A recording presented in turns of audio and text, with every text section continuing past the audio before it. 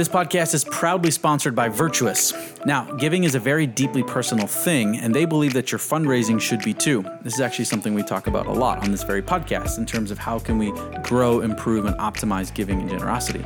So traditional impersonal fundraising tactics often alienate donors and create a distance between them and the impact that they want to have.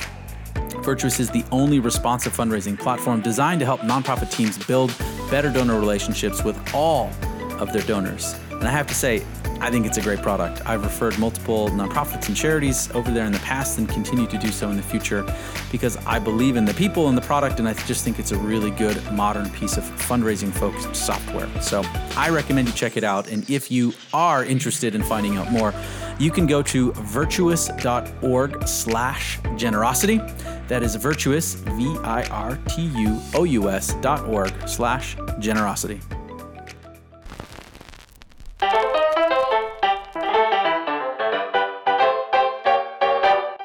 Hello and welcome to another episode of the Generosity Freak Show. I am your host, Brady Josephson, and today we are chatting with Aubrey Bergauer from Changing the Narrative. We talk about fundraising and innovation from the arts space, and specifically symphonies and orchestras, a space that Aubrey knows very well. She's been called the Steve Jobs of classical music. It's a pretty awesome way to be described. But we talk about different experiments and tests that she's ran with nonprofits in that space, but more so, how do we use like content marketing and testing and innovation for all nonprofits, not just arts organizations. And then we talk about how we can grow and improve generosity, which is the whole purpose of this podcast and why hopefully you are listening. So that's in store. She's incredibly smart, incredibly engaging. I know you'll enjoy it. And thank you for listening.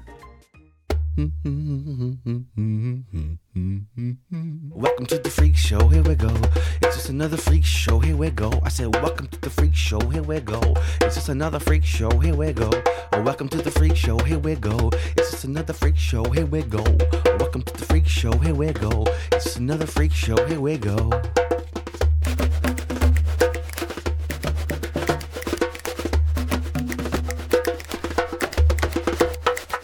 Hi, Aubrey. Thanks for coming on the show. Hi, thanks for having me. All right. So you've been called the Steve Jobs of classical music, which may be the absolute coolest descriptor I've ever seen. And I should note, you didn't give yourself that moniker. Someone else gave you that moniker, but it's pretty cool. Is it true? Where does the Steve Jobs side come from? And then more so, like, how'd you get into classical music? Thank you for saying that. I think that is one of the highest compliments I've ever received. To be compared to Steve Jobs. I mean, wow. So where does that come from? I believe the writer who wrote that about me, this was in The Observer, I believe it was about the idea that I take so much inspiration from outside the arts, a lot of inspiration from Silicon Valley. I'm based in San Francisco, so that makes some sense. And I think that the arts and culture industry can be so insular to a fault. And so I have learned so much by looking at what works for other sectors, both nonprofit and for-profit, and really taking that inspiration. So I think that that's where that comes from, and this idea. And I'm a millennial. I'm a geriatric millennial, if anybody saw that article recently, an old millennial, basically. So I like this idea of tech influencing and helping us, not harming us in what we do. All of that combined, I think, is where that comes from. Okay, cool. And what about classical music? Is this something that, you've had a passion and interest in since you were young? Like, how did you make your way into this area or this niche of the world? Yeah, most people do not come to arts management until well into their professional career. I'm painting with a very broad brush here, but as a general statement, a lot of people in arts administration were an artist growing up or performer, trained to be a performer or artist of some kind. And then along the way, as they really entered their career and decided to sort of veer into this offstage role. And I'm not like that, though. I decided in high school that this is what I wanted to do. Wow. And the very fast story is I grew up in Houston. I played in the Houston Youth Symphony. And I remember the orchestra going through an executive director change and knowing very little about what that meant, but just like seeing a new person being introduced, having this aha moment that, oh, there's a job managing this entire operation. That's what I want to do. So from there, it went to college with degrees in music performance as well as business, knowing that this is the path I wanted to take. Wow. Very cool. Yeah. You don't, I mean, even like the nonprofit space more generally, you don't often get, such a long kind of runway of this is what I want to do. So that's Right. pretty unique. That's cool. Cool. Well, one of the reasons why I wanted to talk is obviously some of that, associative learning from outside the space, which obviously, we value in testing and innovation. You actually launched the Center for Innovation Leadership at the San Francisco Conservatory of Music. What is that? It sounds cool, but like, what is it functionally, and why did you want to launch it? Yeah, that is a great question coming on the heels of what I just said, actually, because there is such a lack of training for arts management, arts administration, arts leadership. And I am a firm believer that you can be a leader no matter your role or level of seniority. So I feel very passionate about that. And that's a sort of a reckoning in general happening with not just arts and culture, but nonprofits and even for-profits more broadly. How do we break this very hierarchical culture that so many of us in our organizations have embraced forever, and empower leaders of all types within? So the Center for Innovative Leadership, I was brought on by the conservatory in the fall of 2019 to start planning this, really addressing this need. There, again, these people, so many of us, we come to arts administration with very little training. And I have said for years now, our offstage training and offstage talent needs to match our onstage talent. We have exceptionally high quality musicians and classical music, and the supply of exceptionally high quality, exceptionally talented musicians is very high. That is not the case with our offstage talent. So put all that together, the need for training is so great. And so when the conservatory called, I said, yes, I definitely want to help lead this center. Cool. Well, so when you talk about like innovation for nonprofits and arts organizations in particular, like you kind of mentioned lack of training, but maybe what's some of like the innovation side? Because innovation and training don't always go hand in hand. I mean, they're kind of linked, but so there's like the training, how do we up our games? But can you talk a little bit more to maybe like the innovation side? What are some issues that you're trying to solve by focusing on innovation? What's interesting to me is I get described as innovative a lot, which is another wonderful compliment. I love that. I love embracing new ideas. I love change. That my whole brand is changing the narrative. So all of that really resonates. But also, to self-describe, I would say I am more intent on iteration.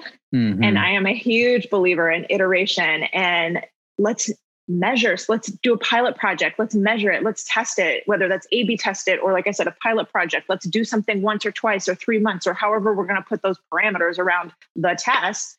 And then evaluate it, and then decide how do we then iterate, improve, assess, and do it again. And this cycle of iteration and learning is not often present in arts and culture.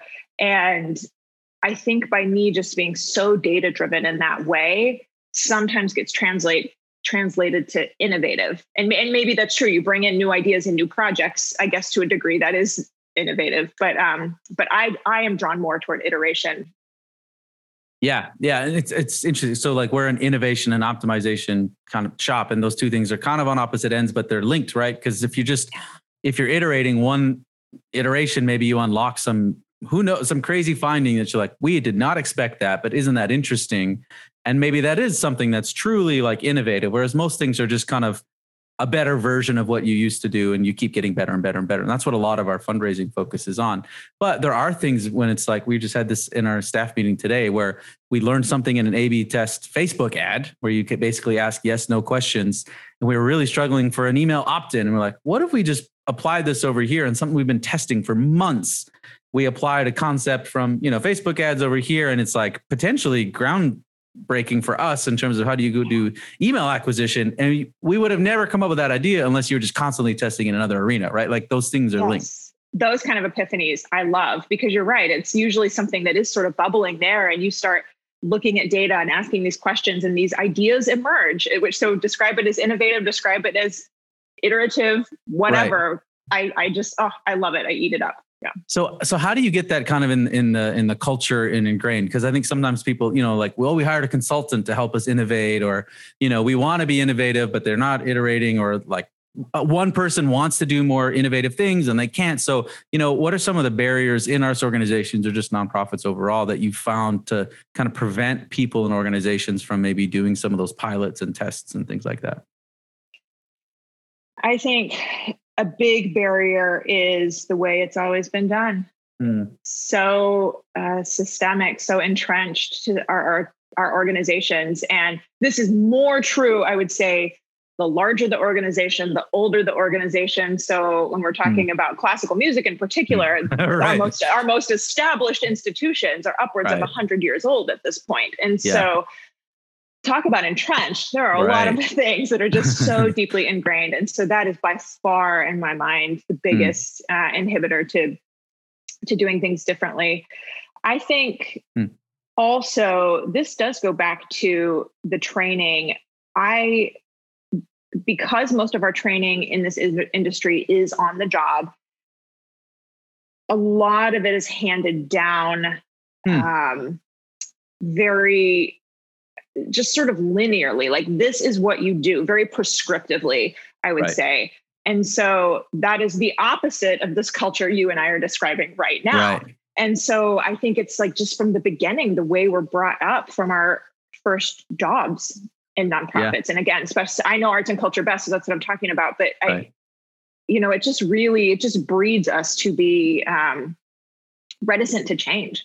Yeah, that's a really good point. I mean, we talk a lot about the sectoral issues, whether it's, the overhead aversion or donor risk and these types, but they do play roles in this. I hadn't thought about kind of the like oral tradition of passing down, like, this is what you do. But that is how we end up with like, well, this is how you do it. And then you just start saying, well, why? And it's like, well, I learned it from so-and-so who learned it from so. And it's like a game of telephone going back. And it's like, do they know why they did it? If you trace it back far enough, or that was 3 decades ago. I don't know if that's still the way, we should be doing it. But I hadn't thought about that, linear progression, because for sure, that's how tons of people, you're right, like learn about it and get trained, from people. That's really interesting. This episode and podcast are proudly sponsored by Virtuous. Now, you've heard Brady talk about it with our guests before, but I wanted to remind you that giving to a cause is deeply personal, and your fundraising should be too. Unfortunately, today's nonprofits are handcuffed to outdated fundraising models that reserve personal connections for a select few major donors. Instead of creating connection, traditional impersonal tactics alienate your donors and create distance between the donor and their impact. Virtuous is the only responsive fundraising platform designed to help nonprofit teams build better donor relationships at scale. Responsive fundraising with Virtuous combines modern technology, data intelligence, and donor-centric giving experiences to foster personalized conversations with every donor. Virtuous is more than just a CRM.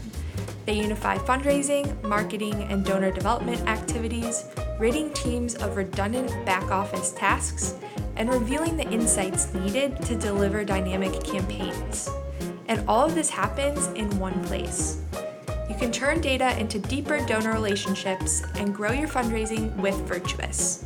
And to learn more about responsive fundraising with them, you can visit virtuous.org/generosity. That's virtuous.org/generosity. Well, you're great about posting, different ideas and thoughts. And one experiment that I came across on the site that I thought was really interesting, I know it's a little bit older now, but it's really interesting, was this kind of like one and done mailing concept. I've seen it a few other times, but I really liked yours. Can you just walk us through like, what is a one and done mailing concept? Like, why did you do it, and kind of what did you learn and what was the result? Well, speaking of taking ideas that have proved successful already, that's exactly what this was. So I came across research from the University of Chicago. John List, I believe, is the professor. And this is, you work with not large nonprofits. This is totally his wheelhouse too. And so he was working with large nonprofits, trying to figure out how to keep accounts who had gone cold, trying to reactivate accounts is what I should say, who had totally gone cold. And I think they defined cold as, I think, 3 years of no activity. So former donors, then 3 years of lapse giving. And so basically dead. Like that's really basically cold. Yeah, they say cold, but basically dead. Yeah. And so the question was, how can we resuscitate? How do we reactivate these accounts? Okay. So the research, I'm trying to remember in detail, but they had, again, large nonprofits, so massive mailing lists they were able to test this on. And so they had the control group, which was sort of the normal appeal envelope, all the things, response card.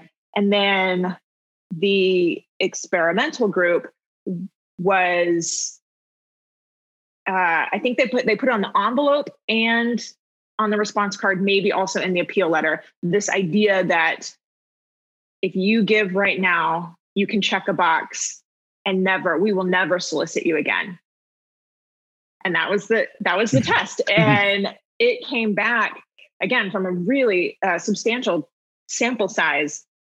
But sure enough, offering that option to be one and done, give the gift, check the box if you want to opt out forever, produced significantly higher response rates, because you can imagine the response rates to mailing to a list like that to begin with is abysmal, but significantly higher response rates. And very few people actually checked the box to say, never contact me again. So they were able to successfully reactivate some percentage of accounts that felt worthwhile.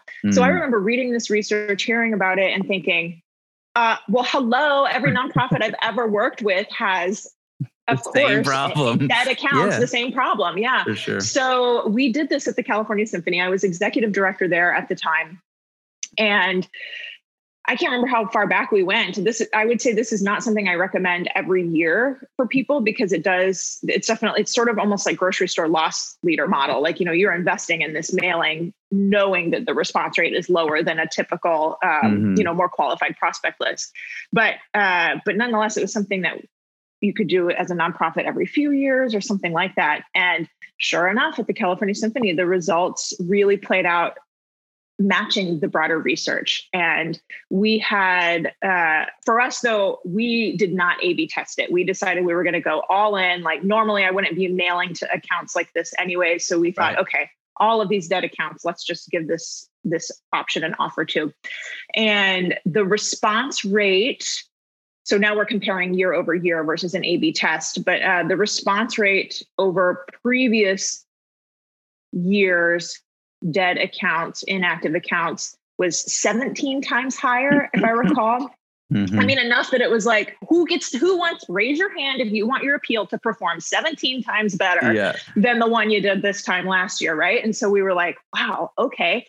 And of the people who checked the box, I think it was like 1 or 2. Like that was it. Like, I mean, it was just so successful in terms of, yes, we achieved what we wanted, reactivating these accounts, new donations, breathing new life into these donors that we all of us so desperately and deeply need.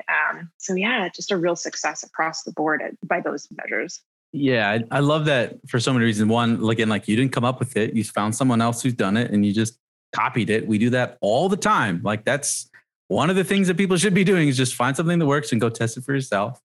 It's a problem that every nonprofit has. And what it gets you out of is just doing the same thing. It's like these people have not given in 3 years. And so you're like, fall, summer, spring campaign cycle, like it's not working. So doing the same thing and just hoping, maybe this is it's such a low strategy. So like the riskiest thing you can do is actually do the same thing, do something different. So like, there's all these things like we're doing something different.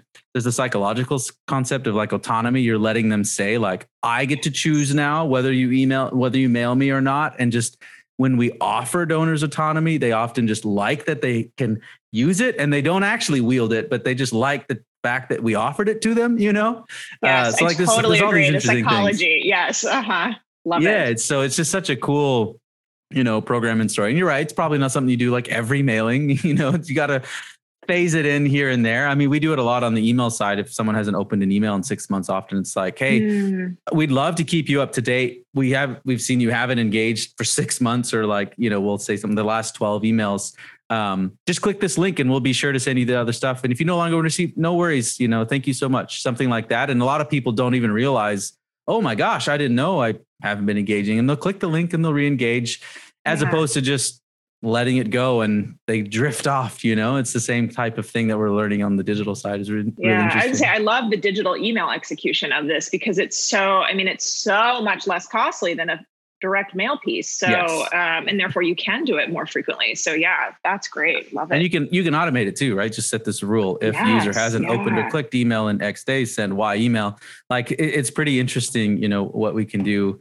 And so we learn a lot actually from direct mail world, because human behavior fundamentally doesn't change a ton when they just move to a screen. They're still humans. Paper, screen, the human side of things doesn't change that much. So it's pretty interesting what continues to work. Speaking of other things that continue to work, the other thing that I saw on your site was around content marketing and the arts. And, you wrote a blog post, content marketing, what it is and why every orchestra should be doing it. And I thought it was brilliant. I've had the chance to be around a couple arts organizations. And the thing that's always been interesting to me is, like you said, the talent on stage, whether they're like actors or performers or dancers or musicians, like world-class, unbelievable, And then the like storytelling or the content that's being produced is often pretty drab, so it's like this imbalance. So all this to say, can you share more about like why you wrote that post and what you do in content marketing and what you've seen in the arts world around, using different forms of content to actually grow, fundraising? Yeah, your setup is so accurate. You correctly captured what I see in the field all the time. And it really speaks to that idea of our onstage talent and our offstage talent totally not performing at the same level. So content marketing, I started learning about this, 2016, maybe, so several years ago now. And the idea for everybody listening is content marketing is really synonymous with education. And so the idea is, when you provide interesting information about a product, brand, or service that is not explicitly salesy, that actually in turn, now talking about consumer behavior, human behavior in 2020, 2021, and going a couple years back when I started learning about this, actually is more effective at driving the conversion, driving the transaction than the typical old school, more salesy call to action type approach. So to give some examples for this, in classical music, there's so much educational content. This is where I think is so wonderful for the industry, is that we are sitting on a gold mine of education, of interesting information, the story of the composer, what was happening in the world at the time a piece was composed, whether it's new or old or not.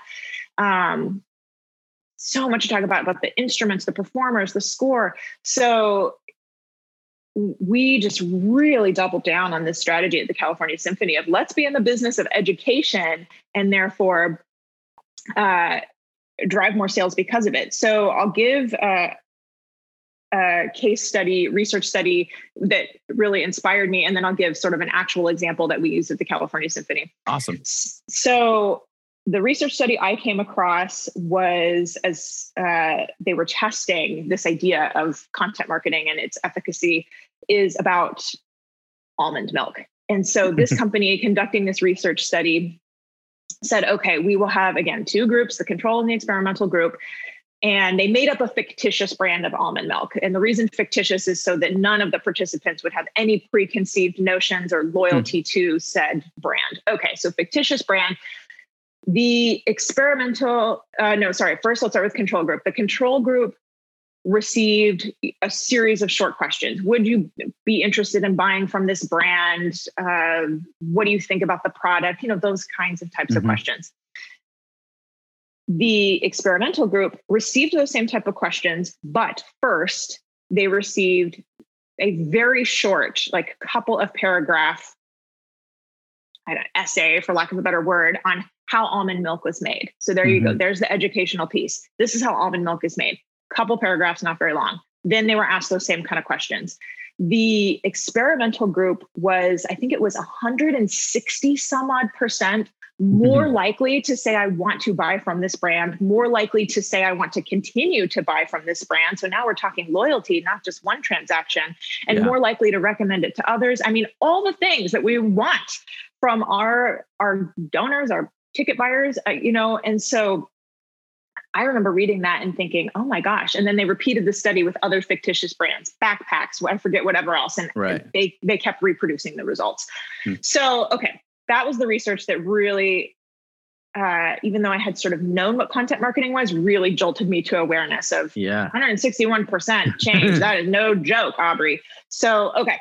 So at the California Symphony, this became our approach a lot in every performance, every marketing cycle we were in. But one of my favorite stories is we were producing a concert where on the program was a world premiere, which on one hand is exciting, new music world premiere, but also not box office success. People hear new music and are like, ooh, is it scratchy weirdo stuff? Or, people don't know what to expect. And so just talk about education, massive work to do there to get the audience primed. Also on the program was Bruckner's Symphony No. 7, which if you're a classical music fan, some people like Bruckner, a lot of people don't. Definitely not a box office blockbuster like Beethoven's Fifth would be, for example. Okay, so we have this program that basically what I'm saying is very challenging to sell.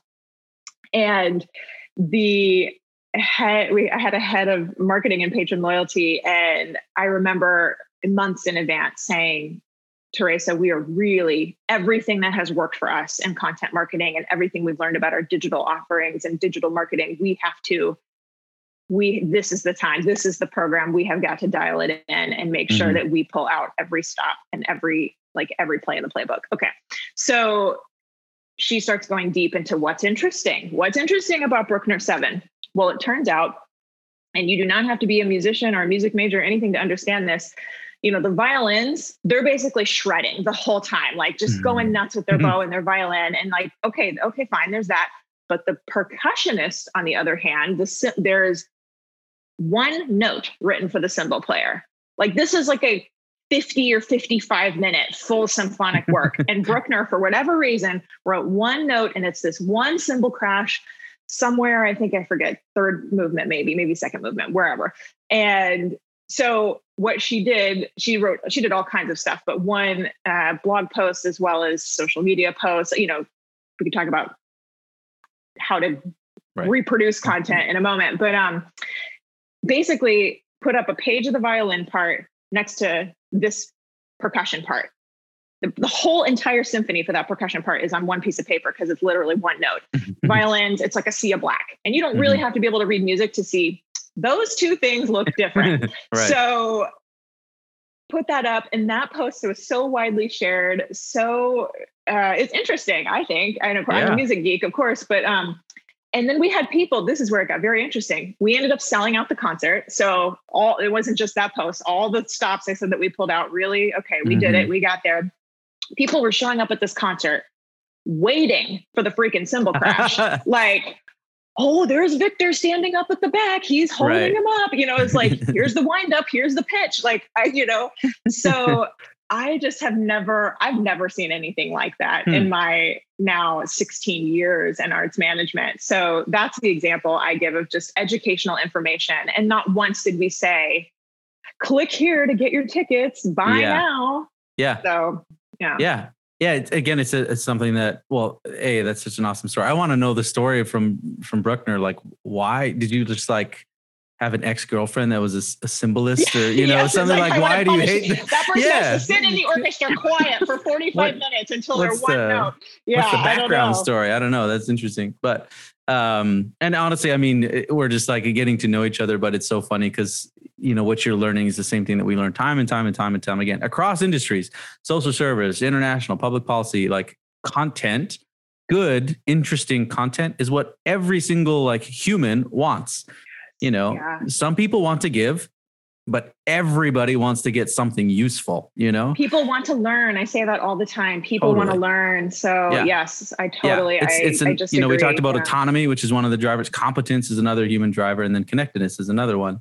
And so for helping people be more competent or like learn, we do a lot of online courses. And we've seen actually there's a direct correlation between how perceived the content is, how valuable the content is being perceived. So from a petition to an ebook to an online course, the conversion rate goes up in lockstep. It's directly correlated to how valuable the content is that they're consuming is perceived. And we also see that like we basically built our whole model on donor acquisition now of saying we don't ask for money. We provide content that they download. And then we say, thank you so much. It's on its way. Hey, while you're here, we can only produce this content because of this. And it's just, we've tested it all over the board. And it's just so superior to saying, please give us money, which isn't to say you don't do that. Of course, you still do that. But especially on the acquisition side, especially on the digital side, it's crazy how much better that approach is.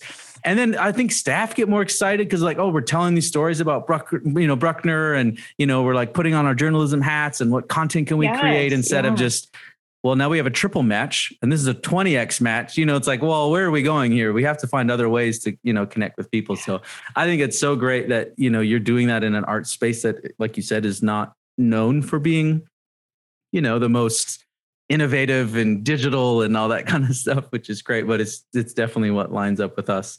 What are some of the reasons that you've heard or seen for arts organizations or nonprofits that don't do that? Or maybe, their objections to maybe focusing on content or like what we have to ask or like, how do you get around that? What have you seen? Yeah, this is, talk about going back to being entrenched. Right. I think, oh gosh, there's a couple reasons for this. So we covered already, a lot of people going into arts administration were previously artists themselves. So therefore, that means the understanding of the art among administrators, the understanding of the art is quite high. Then that starts translating to, it's like we forget. It's yes. There's a bias for that. Yes. And so again, painting with a very broad brush, but so many arts administrators forget what it's like to be new, forget what it's like to not know. Yeah. A lot of these, what music majors would consider basic information. Right. And the reality is, I say this all the time, what percentage of human adults are music majors? Not high. So the vast majority of people we are trying to serve don't have that quote unquote foundational knowledge. And I say all the time, it's not basic if it was never taught in the first place. And then that starts matching up with, I could go on a whole soapbox of the decline of music education in our public school systems. But the reality is grown adults now are a product of that lack of education, which makes that knowledge ago. So that's one reason, just this this chasm, but that exists between audience members, especially newer audience members, we are trying to attract, trying to engage versus the people producing content. I would say that's probably the biggest reason. I think the second biggest is slowness to adapt to changes in consumer behavior, because the arts are especially the fine arts are a long-standing industry. It used to be a much easier sell. Arts were intrinsically valued in a way that they are not anymore. And so that made the case for support much easier, the case for ticket sales much easier. And over the last 30 years, especially, I would say, of course, that change and culture with the broadest definition of that has changed. Changes in consumer behavior, of course, have radically changed. Changes in marketing and trends have radically changed. And the industry has been very slow, again, very generally speaking, but slow to catch up to that. Yeah. Yeah. And again, I don't think those are unique to arts. Or maybe, greater perhaps in the arts, but those are very, common traits in kind of all nonprofits. Any tips for organizations, arts or otherwise, that are maybe interested in doing more content marketing? Because maybe it sounds like, oh, this is like another thing I have to do, or, it sounds so difficult, or like some helpful tips for people to get started. I think it's different work. It doesn't have to be new extra work. It's different work that can replace old types of work. I give this advice a lot because you're right. That feeling of, oh my gosh, now I got to add one more thing. We're all nonprofits. We are all very lean in our staff structures. So yeah, I totally get that of, oh my gosh, I can't even do one more thing. I encourage that it's different work. So somebody already is writing an appeal letter. Somebody already is working on marketing for the organization. So this is just a shift in their approach to their role. So I offer that advice quite a bit. The other thing I always offer is permission to explore these things that maybe would be considered basic to somebody who has a deep understanding of whatever it is they're putting out there, whatever that piece of content is. And I think this is where this actually frees us up in our hiring strategy. I am not a fan of only hiring people who know classical music very well. I'm a fan of hiring people who are great at marketing. For in this particular conversation, talking about content marketing. Right. So, and in some ways that really helps that person empathize with that audience member better because they don't have that deep level of musical knowledge. And that helps in terms of empathy and avoiding the biases we mentioned earlier of just not even being able to remember what it's like to not know things. So that then really opens up our candidate pools, and that starts then addressing the offstage talent question that I started off talking about. Yeah, all great. Of those things I would say.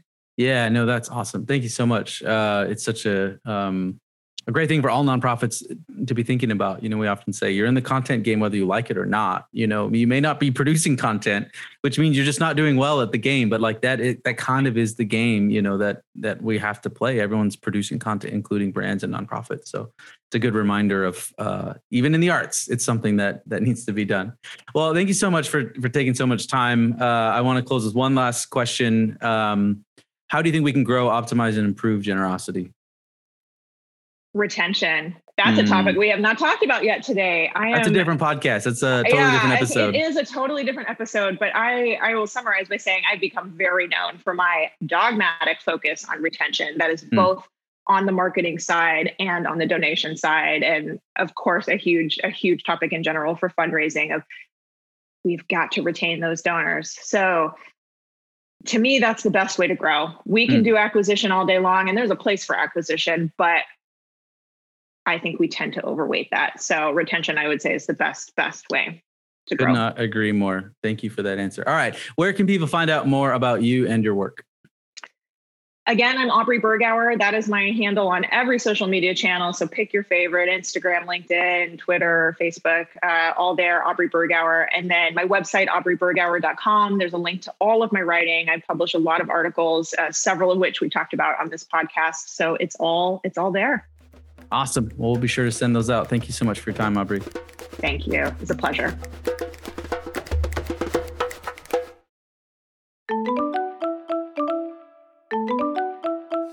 Thank you so much for listening to the Generosity Freak Show, brought to you by our friends at Virtuous, the only responsive fundraising platform designed to help nonprofit teams build better donor relationships with all of their donors. Be sure to subscribe to all future episodes at generosityfreakshow.com or search the Generosity Freak Show on Apple Podcasts, Google Podcasts, Stitcher, SoundCloud, Spotify, other platforms that start with S, or wherever you get your pods. Now, the Generosity Freak Show is a production of Next After, where we combine the perpetual learning of a fundraising research lab, the practical application of a digital-first agency, and the rigorous instruction of a training institute to decode what works in fundraising and make it accessible to as many organizations as possible. You can learn more about the work that we do and get free evidence-based fundraising resources at nextafter.com. Now, this show would not be possible without a few folks, including our mixologist, Jacob Hill, producers Riley Landenberger and Nathan Hill, and the chief visionary behind it all, Tim Kuchuriak. So thank you so much again for listening, and no matter where you are or what you're doing right now, I hope you're having a great day.